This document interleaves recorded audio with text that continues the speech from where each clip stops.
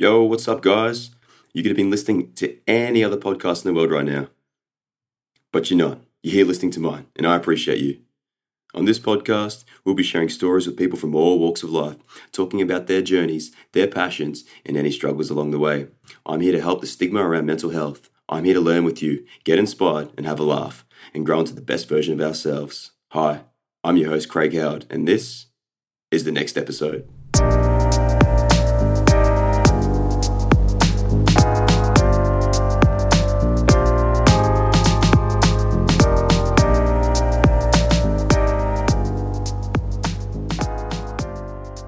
When I reached out and asked my next guest if they'd like to come on to the next episode to share their story, they were more than happy to. Although it wasn't an easy story to share, they knew that if it was even going to help just one person, it was a story worth sharing. Once we started the talk, I quickly learnt that my upbringing and the life I and others have had so far is one that my guest would have wished for. It is a journey with many twists and turns, a story which shows that we don't always get to choose the cards that we are dealt in life, but that with self-belief, we can find the strength from within to pave the bright future we all deserve. It was such a privilege speaking to someone who has shown immense resilience in times of hardship, and I'm forever grateful to this person for sharing such a personal account of their life and its challenges with myself and my listeners. I know this wasn't easy. Welcome, Ryan. Thank you so much for joining me here today. Thanks for having me, Craig. No problem. And how are you doing, mate? What's been happening? Not much, just working, studying. I hear you've recently just come from a trip back in Tassie. You went down to Tassie for a little bit? Yeah, we did. So I went down to Tassie, just hired a camper van and just cruised around and I've heard Tassie, they've got like a really good museum down there. Yeah, they do, Mona, and we were going to go. But yeah, unfortunately just ran out of time. So Ryan, it's an absolute pleasure to have you here speaking with me today. I've recently spoken to your lovely husband. And he opened up about his relationship with mental health and his journey and talking about, which also includes you. I only know briefly, but from what I know, you've experienced a lot in your life and you've been kind enough to share some of it today. I know you're a big supporter in all things mental health. So, it only made sense to sit down and I guess pick your brain apart and, if you can open up and tell a little bit about your journey and your thoughts and maybe the times where, you were feeling low in the battle, I guess, the road. Yeah, I think you're right. Like life is a journey, and it's been, it's been difficult at times, and I think for me, it's almost like I've lived two different lives. There's, the post 24-year-old where things sort of start to gel and work out okay, and then there's the pre 24-year-old where life was pretty much just chaotic and so I guess starting off. How far do we take it back? We take it back to your childhood. Yeah, probably just gives I guess a bit more context around. Where we got to get a sort of an idea of where you came from. So whereabouts did you grow up? So I grew up in Western Sydney. So Lower Blue Mountains in Glenbrook.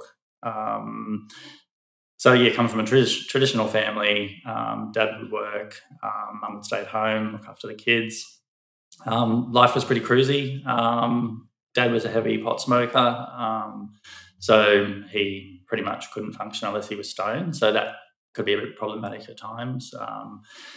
He sort of wouldn't interact with the kids or wouldn't interact with anyone unless he was stoned. So he'd go to work, come home, get stoned, and then we could talk to him. But prior to getting stoned, you really didn't get a lot out of him. Sure. Mum, she was a social drinker, social pot smoker, but didn't really use a lot.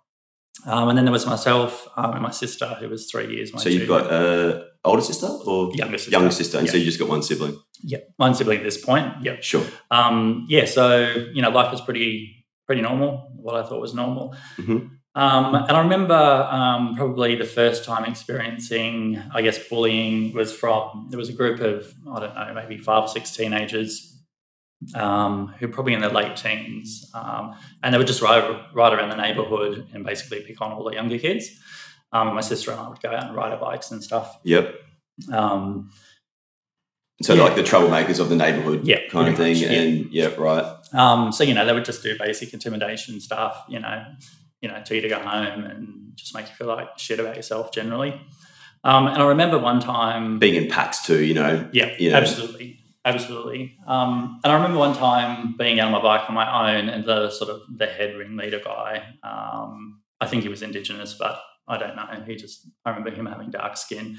Anyway, he took an interest and we started having a conversation, which I remember thinking was a bit odd at the time because he had been so hostile previously.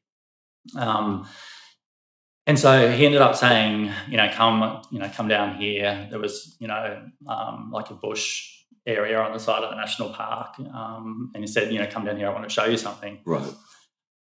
So, I think I was probably 6 or 7 at the time. So obviously followed him, I think somewhat out of fear because, he was an asshole. So followed him down to the bush, and he ended up sexually offending against me down in the bush. And obviously, I remember just being petrified and thinking, what the hell's going on? So how old was this? So he would have been about 18 or 19. And how old were you? And I was about 7 at the time. So, 7 years old. Yeah. And I remember going back home and, just not being able to talk about it. I don't know why. Obviously, because I was just fearful of, what my parents would say. So I didn't say anything and sort of just kept on going. And so you completely kept that to yourself? Yeah. Like it never got brought up? And that was just, and you just carried on? Yeah, just carried on. You kept that in you? And there was probably, I can't remember now. Wow. How many subsequent times there were, but there were further times that it took place. Probably over, a period of 2 or 3 years. And I just kept it to myself and sort of really didn't say anything. And eventually we ended up moving from the area, and that's when it sort of ended. So that was good. That was a positive thing. And your parents never, so that never got brought up with your parents, and you kept that with you? Yep. I just didn't feel like I could tell them. I never felt distant from my parents, but I guess I just didn't feel comfortable, talking to them about what had happened. And nothing ever. So that guy never got brought to the to light. Like he never. No, later in life I did think about trying to track down the person and take them to court and that sort of stuff. But then I guess there'd be a part of you wanting to leave that behind and not bring up old memories. Man, that sounds very tough and traumatizing. To think back at that point, even now, and you sharing that with me. Man, that's I'm sorry that happened. Would you say that going through your teens, you were sort of in a normal teen? Would you say that or no, were you? No, there was nothing about my teenage years that were normal.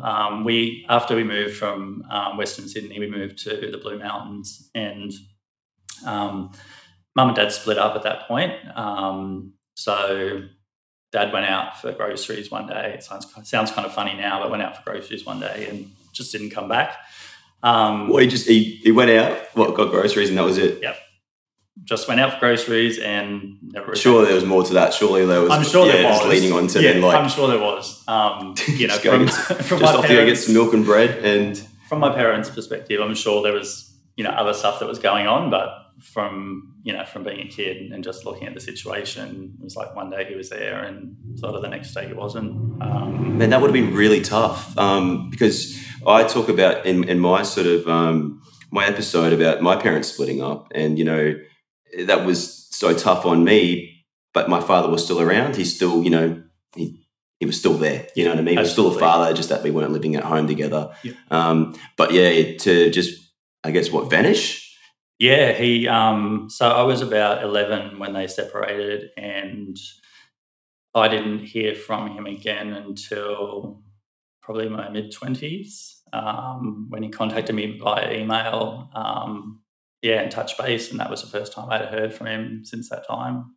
So it was like he just disappeared. I guess in a sense I went through that grieving period of him just not being there. So not having a father figure for many years. Did you have any other sort of male role models around with you growing up? Mum, after Dad left, Mum sort of lost the plot. So she would go out and drink heavily. And leave you and your sister? Yeah, so I would stay at home with my sister. So I was about 11. Mum would go out. I'd stay home with my sister. And she also, at this point, had another young child. As my brother. Sure. And I remember he was about 12 weeks old. So he was at home, my sister was at home, and Mum would go out, and it was my responsibility to basically care for them and look after them and get my sister ready for school. And well, man, that's and you had to grow up.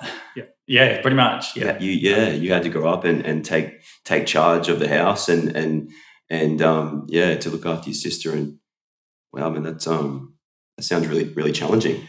Yeah, it was stressful. I remember, there was times when my brother just wouldn't sleep, and I would sit by the bassinet of a night time and just rub his back for hours until he would fall asleep. And yeah, looking back, I don't know how, I got through, being a pseudo parent, I guess, especially at 11. I was just, I just fumbled my way through it. I knew that I didn't really have a choice. I knew there was this other human dependent on me to. Sure. Like that's, and I say, like, it comes with different stages in people's lives, but like, although like life throws curveballs at you, at any age in your life, that you have to learn how to catch them, so to speak, and like learn how to deal with it. Absolutely. Life goes on. And yeah. So when you, I guess, were finishing up your schooling, and what sort of path did you go down then, or what were you up to sort of then? Like, were you working or? So schooling was shit. I hated school. School sucked, right? Yeah. I hated school. Absolutely. So, high school was a nightmare. Was bullied continually at high school. Why do you think you got bullied? I was pretty quiet. I was a fairly pretty looking boy. Sure. And that really wasn't something that was good. I guess the guys especially always used to, tease me and, make comments about my prettiness and, looking like a girl rather than a boy. And yeah, I hated it. Just being, just being different. And that still happens to this day. Like, bullying's a real thing. I have no time for bullying. Absolutely. So I hated school. How did you go at school? To be honest, I didn't really spend a lot of time there. Sure. I eventually left at the end of year 7. So I did my first year at high school. And then I remember going home and saying to Mum, I'm not doing this. I'm not playing this game. I can't do this. And she, she didn't really care at the time because she was off getting drunk. So she said, well, if you get a job, you can stay out of school. So I remember getting a job. So you're talking grade 7, like 12, 13? Yeah, so I was 13 and 9 months at the time, and you could legally be employed at that age. Okay. Got my first job at that age and working in retail and working for pretty much $4.21, I think it was an hour. Man, wow. So I got my first job, but I guess during that period when I first got to the Blue Mountains, when Dad had just left, there was a gentleman that lived 2 doors down from us. And he obviously identified that Mum was struggling, she had kids, and that I was the primary, care provider. Would you say like your mum was she a straight alcoholic? It was pretty bad. She was off tap. So she had pretty much checked out. And so the guy down the road, relationship developed. He started sexually offending against me. I remember trying to go to high school and manage that. So, and that went on for probably 3 years. So that period was just shit, really bad. And I remember, I think Mum must have started clicking on that something wasn't quite right with me. So she decided to pack us all up and move us to the Central Coast. So that was a blessing. Was she aware?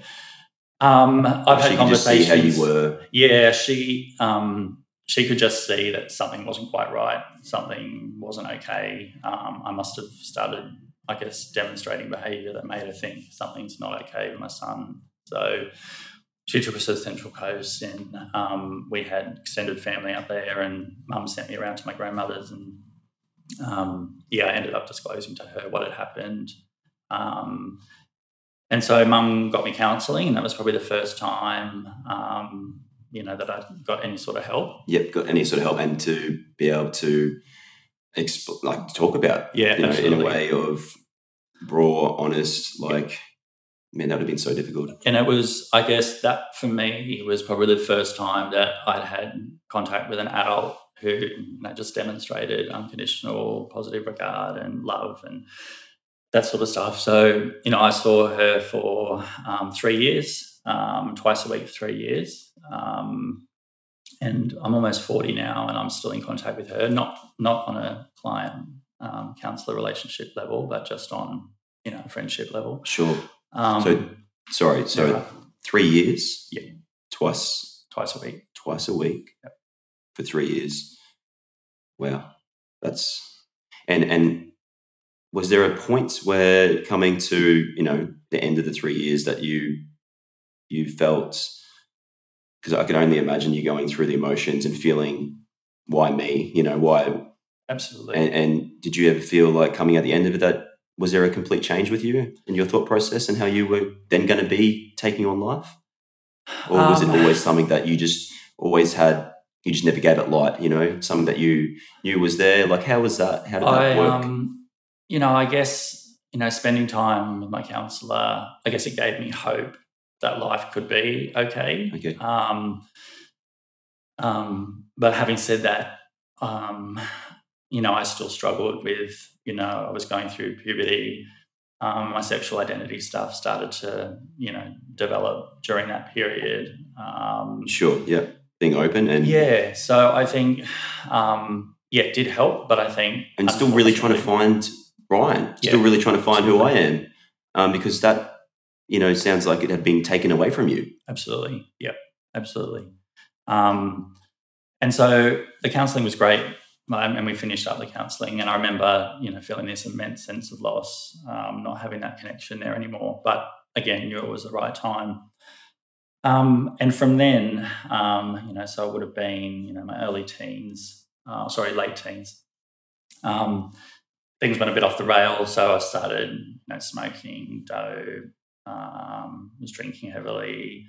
I had moved out of home not long after I got my first job, so I'd been living, in share houses and things like that. So substances was something that was around and that you were using absolutely often. Yeah, and unfortunately that pretty much continued to spiral. So I pretty much was using everything, pills, whatever I could get my hands on. And I remember I started engaging in petty crime to fund that, because obviously Centrelink wasn't really cutting the mustard. Sure. So, and I guess at that point I hated myself so much and just had this sense of worthlessness, that I thought, what can I do to make money? And, experiencing the sexual abuse over the years, I just felt like I'd been used.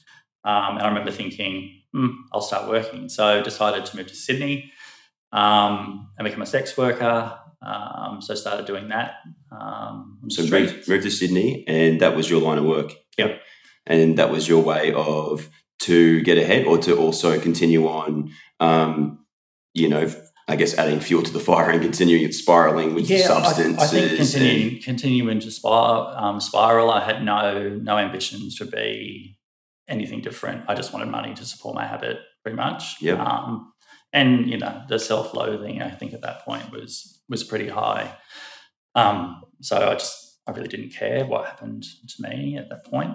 And so I remember working in Sydney and had been using everything but hadn't touched heroin, because I knew that was, it was the next level. Probably next level situation.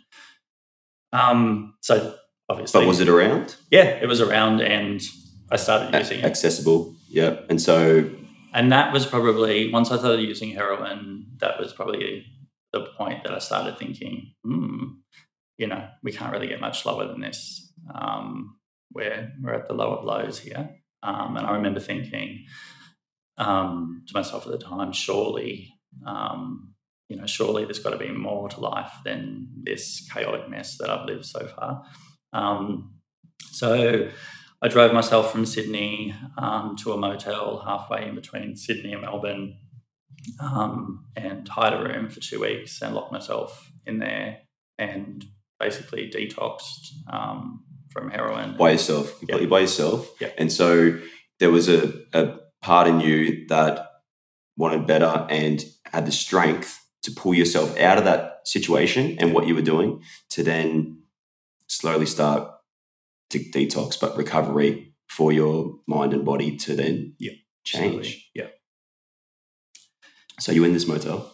So in this motel, and I just remember laying there on the bed because withdrawing from heroin's pretty horrific. And I remember just feeling so depressed, and that, just that, was it worth it? Was going through this pain of detox worth it?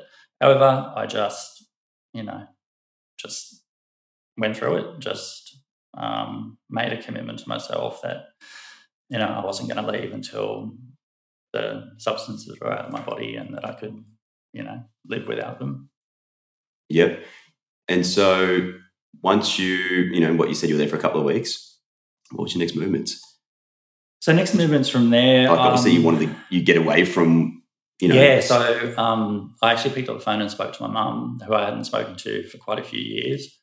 I went and spent some time at her place briefly, and that was just to reconnect and try to find my bearings and decide on sort of what was the next point of call to go to for life.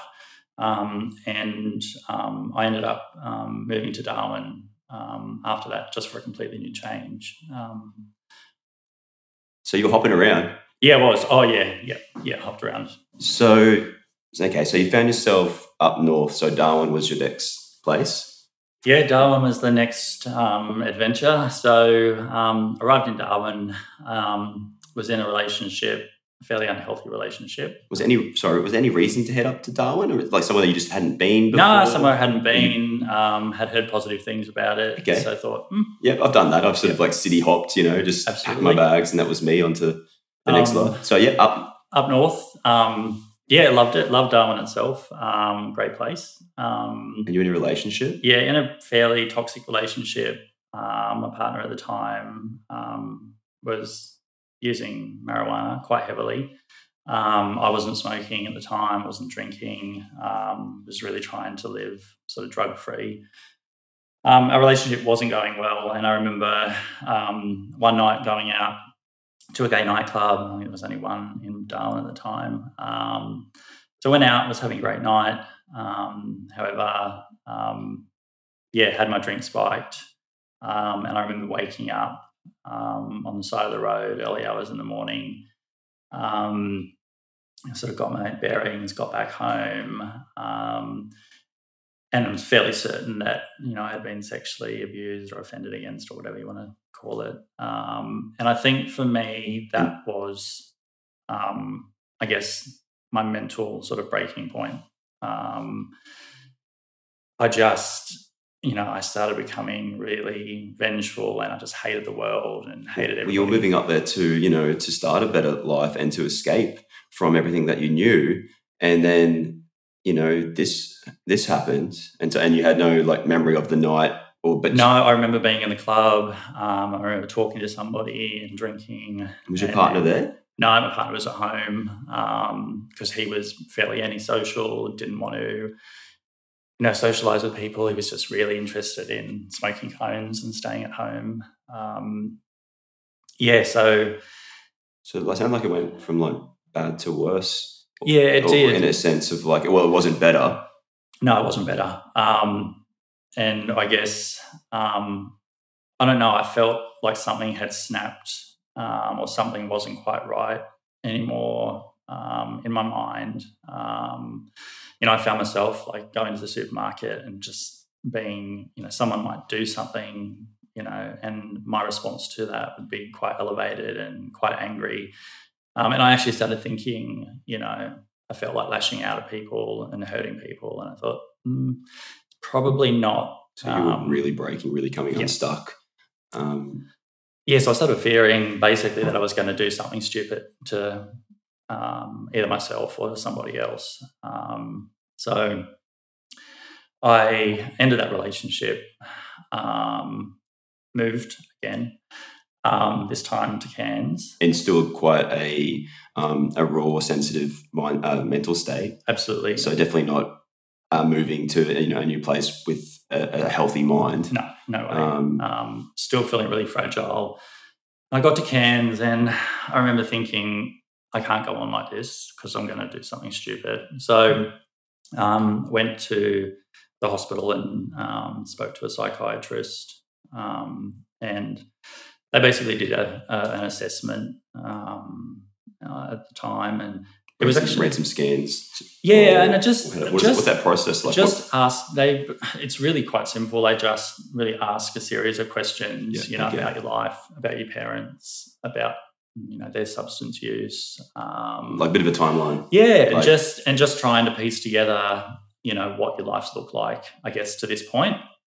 And the doctor basically concluded that, obviously mental health runs in the family because, Dad self-medicated with substances, Mum did, Mum's brothers and sisters were all alcoholics. They showed you that road, didn't they? Yeah, absolutely. And I talk strongly about, you're only as good as your circle around you. And unfortunately, some people have, a circle like that. Some people don't even have a circle at all. And I think, there's so much stigma about, going to doctors and having diagnosis and things like that. But I think once you finally actually get those diagnoses, you can manage them because you know what you have, So the psychiatrist said that I had major depressive disorder, GAD, so general anxiety disorder, and OCD, so obsessive compulsive disorder. So we're talking the absolute top of everything. You're at that level of extreme. Yep. And the psychiatrist had said that I had more than likely suffered depression throughout, all of my life. So he suggested medication, and I was quite apprehensive about, using medication, but thought I'd give it a go. So I started using it. So we're talking antidepressants? So started taking antidepressants, started on a low dose. So I started on 75 mils and didn't find it useful. So then went up to 150 mils and found it wasn't useful. So I ended up going on to the maximum dose of 300 milligrams, and it made me really sick. I couldn't eat. I lost about 15 kilos and I was already quite thin. And no signs of helping your mental state? No. And just your overall feeling? I just felt yucking out of it, really. Felt like I was on drugs, illicit drugs, but from the pharmacy. So wasn't really feeling too happy about it. But the doctor kept saying, just persevere with it and, things will start clicking and gelling. So stayed on the medication. I think I started to feel, I guess, stable. So decided at that point that I just needed some time to try to, find what the next step was. Yeah. So you've been repairing and it's slow steps, right? Yeah, absolutely. It's. So I was on government support at the time, and I remember thinking, I wasn't working, and I was thinking, well, what am I going to do? And I'd always wanted to study at university. However, leaving school, so young. And it sounded like, self-confidence to Absolutely. even think that is a possibility, would have been tough to overcome. Absolutely. And I think, as a society, we tell people that, if you don't go to year 12 or if you don't go to year 10, then you can't go to university. And I thought, well, I'm going to prove you wrong. So I found a university that was known for, I guess, taking mature age students on board that didn't have the educational background. Sure. So applied, was accepted. So I started studying degree in social work. And so I basically spent the next 3 years studying full-time by correspondence at home. And that was my drive. That was my one and only focus, was just getting up every day and studying. And as long as I got up every day and studied, then I was, I felt like I was achieving something. So I got to almost the end of studying my degree, was feeling stable, still on medication, and started thinking, okay, maybe it's time for a relationship, I guess, or I just was feeling lonely because I wasn't going out. But you felt like you were in a good place with yourself. Absolutely. Obviously you had put those years in, and you made like a choice, like every day, to get up, to study, to learn, and chase a better life. Absolutely. Ultimately. Yep, absolutely. So I started talking to someone online. His name's Nathan, and we spoke for about 6 or 8 months online, which was great. And we ended up meeting, just hit it off, and we've been together for almost 10 years now. And I guess it was the first relationship that I'd entered into that was, healthy. He was not addicted to any substances, which was Sure. a great start. He had a business. Totally, yeah. And like, I guess, sound like you had a lot of respect for each other, and, which obviously forms a strong connection. Absolutely. And so all these, trust issues, I guess, that you would have had in the past all these feelings would have been new. And so they would have been scary, to bring them, because you've never felt some of these, absolutely, feeling worthy, feeling loved for who I am and accepted, and someone, allows me to be me. Definitely. And I think, I remember at the time entering into the relationship, and I remember thinking to myself, initially there was this overwhelming sense of, not being worthy, from where I've come from, and wanting to be better, but just not feeling worthy of, I guess, that relationship or that quality. However, I worked through that and, shared my story with Nathan, and, he was, respectful, and, nothing fazed him. He could just see somebody that was trying to... For sure. He didn't allow that to, show who you were, like paint a picture of who you were. Absolutely. That's everyone's got a past and a story, and, he saw you for who you are. Yeah. And, allowed you to be yourself. And, absolutely. And I guess with that, like, kind of sort of approach, and not just like, judging people, Absolutely. They must be loopy, Yep. He's carrying a lot of baggage. Absolutely. Like that's, some people just run away from that. Definitely. I mean, a lot of people, yep. That's too scary. It's like people want it, safe and perfect, and, like everything's just like all shiny, and everyone's lived this amazing, life where everything's was just all roses. And absolutely. But that's not the truth. No, it's far from it. And I think everybody has suffered and experienced, loss and, some sort of mental illness at some stage in their life. And I think it's really important to highlight that, while you experience those things and you go through really dark times, there is a light at the end of the tunnel, and it's just about, holding on ultimately. Well, for you to even be able to share this story with myself and the listeners today, like, shows like how far you've come, and your growth and your confidence and your mental state now. I mean, but like I say, like, it's not like you can just flick a switch and this happens. This has been a long, long road. Like, how old are you now? So I'm almost 40 now. And like, the timeline's gone back to, I guess, when you were 7 years old. Yep. And wow, that is a story, man. That is a battle. Yeah. It has been a battle, absolutely. I mean, one thing that, like, I want to point out is like I can see how much love that you have for yourself. I mean, like, obviously that's taken a long time to even like yourself, but to be proud of who you are and to have that confidence, man, that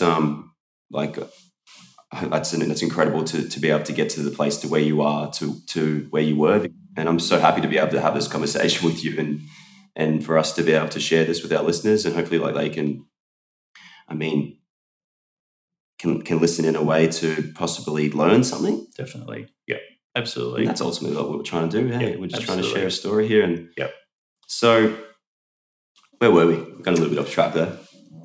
So I finished my undergraduate degree, and I guess it's the first time that I had really successfully completed anything when I look back throughout my life, and I'm sure the medication assisted with that. So I thought, and I had a really good study routine down. Sounds like one of the sort of first things that you actually really started, and completed. Absolutely. And I think my confidence from that really grew. Huge. So I continued to study and really wanted to now start to help people with their own struggles, and I had worked in, various different community service organisations, but sort of fell into the work of working with prisoners.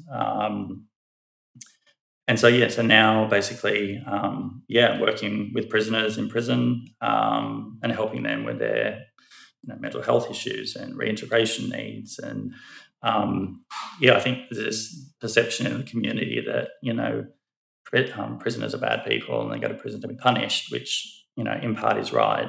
But most of them have come from, incredibly traumatised backgrounds and have their own issues. And unfortunately, there would have been many times in my life where my path could have led to incarceration. I engaged in criminal behaviour. The only difference was I didn't get caught. Yeah, that's it. Yeah. So I think, they're no different to anybody else. And I think they're probably the people, most in need. So and some of them have never received any help. Absolutely. And some of them may never receive any help. And so, I guess out of what I can take from your story, Ryan, is that you did get lucky. Yeah, absolutely. In the sense of the right person at the right time to connect with. So, I just want to extend on that to say you should never give up, finding that right circle around you to help support you. You never know what you may need to hear at any particular time.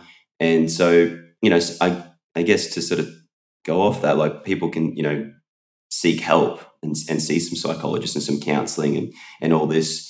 And it might not have worked for them. Absolutely. And I think this is really, really key is that, you might see a psychologist and you might leave thinking, oh, you're a bit of a twat.